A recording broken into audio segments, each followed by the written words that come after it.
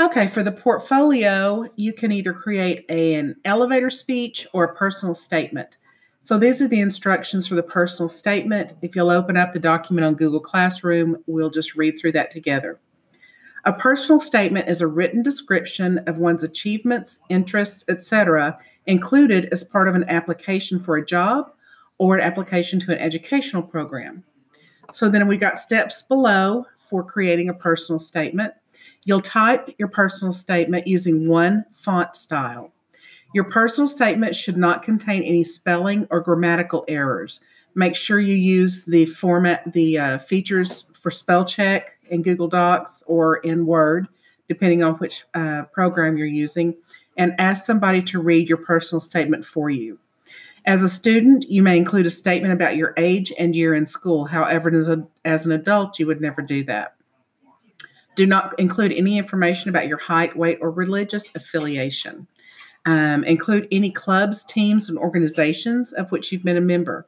If you've held an office in any group or organization, mention the office.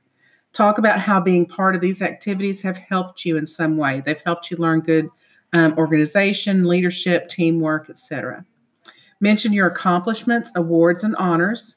If you have any hobbies, interests, or talents you could mention those.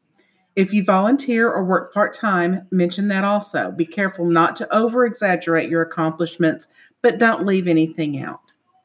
If you plan to attend college, mention your intended major. If you're going into the military, mention the branch of the service and your intended area of concentration or interest. If you plan to enter the workforce, mention the kind of job or field in which you seek employment. Be concise. Provide the information that's requested. Read it several times to make sure it includes all of the necessary information, and then it flows and it sounds good. So there's an example below. We'll read through. My name is Mary Hernandez. I'm a 17-year-old senior student at Harlandale High School in San Antonio, Texas. I have participated in many clubs and activities while in high school, including the girls' bowling team, of which I was a captain for 2 years, the girls' chorus, the chess team, and the girls' league.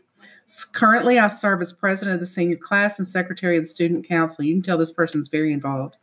I've received awards for perfect attendance every semester except one, and I've been included on the honor roll for the last 2 years.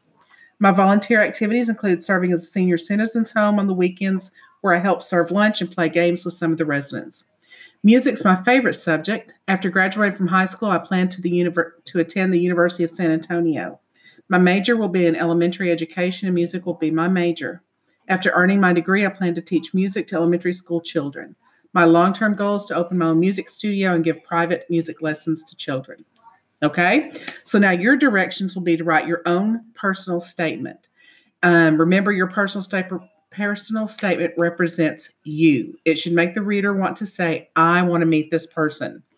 Do not copy the personal statement example. That is not you. We just want information about you. So again, you can either do the personal statement or the elevator speech. One of those two will be included in your portfolio. Okay? It's due by the end of the week, preferably Thursday would be helpful. Okay? Let me know if you have any questions.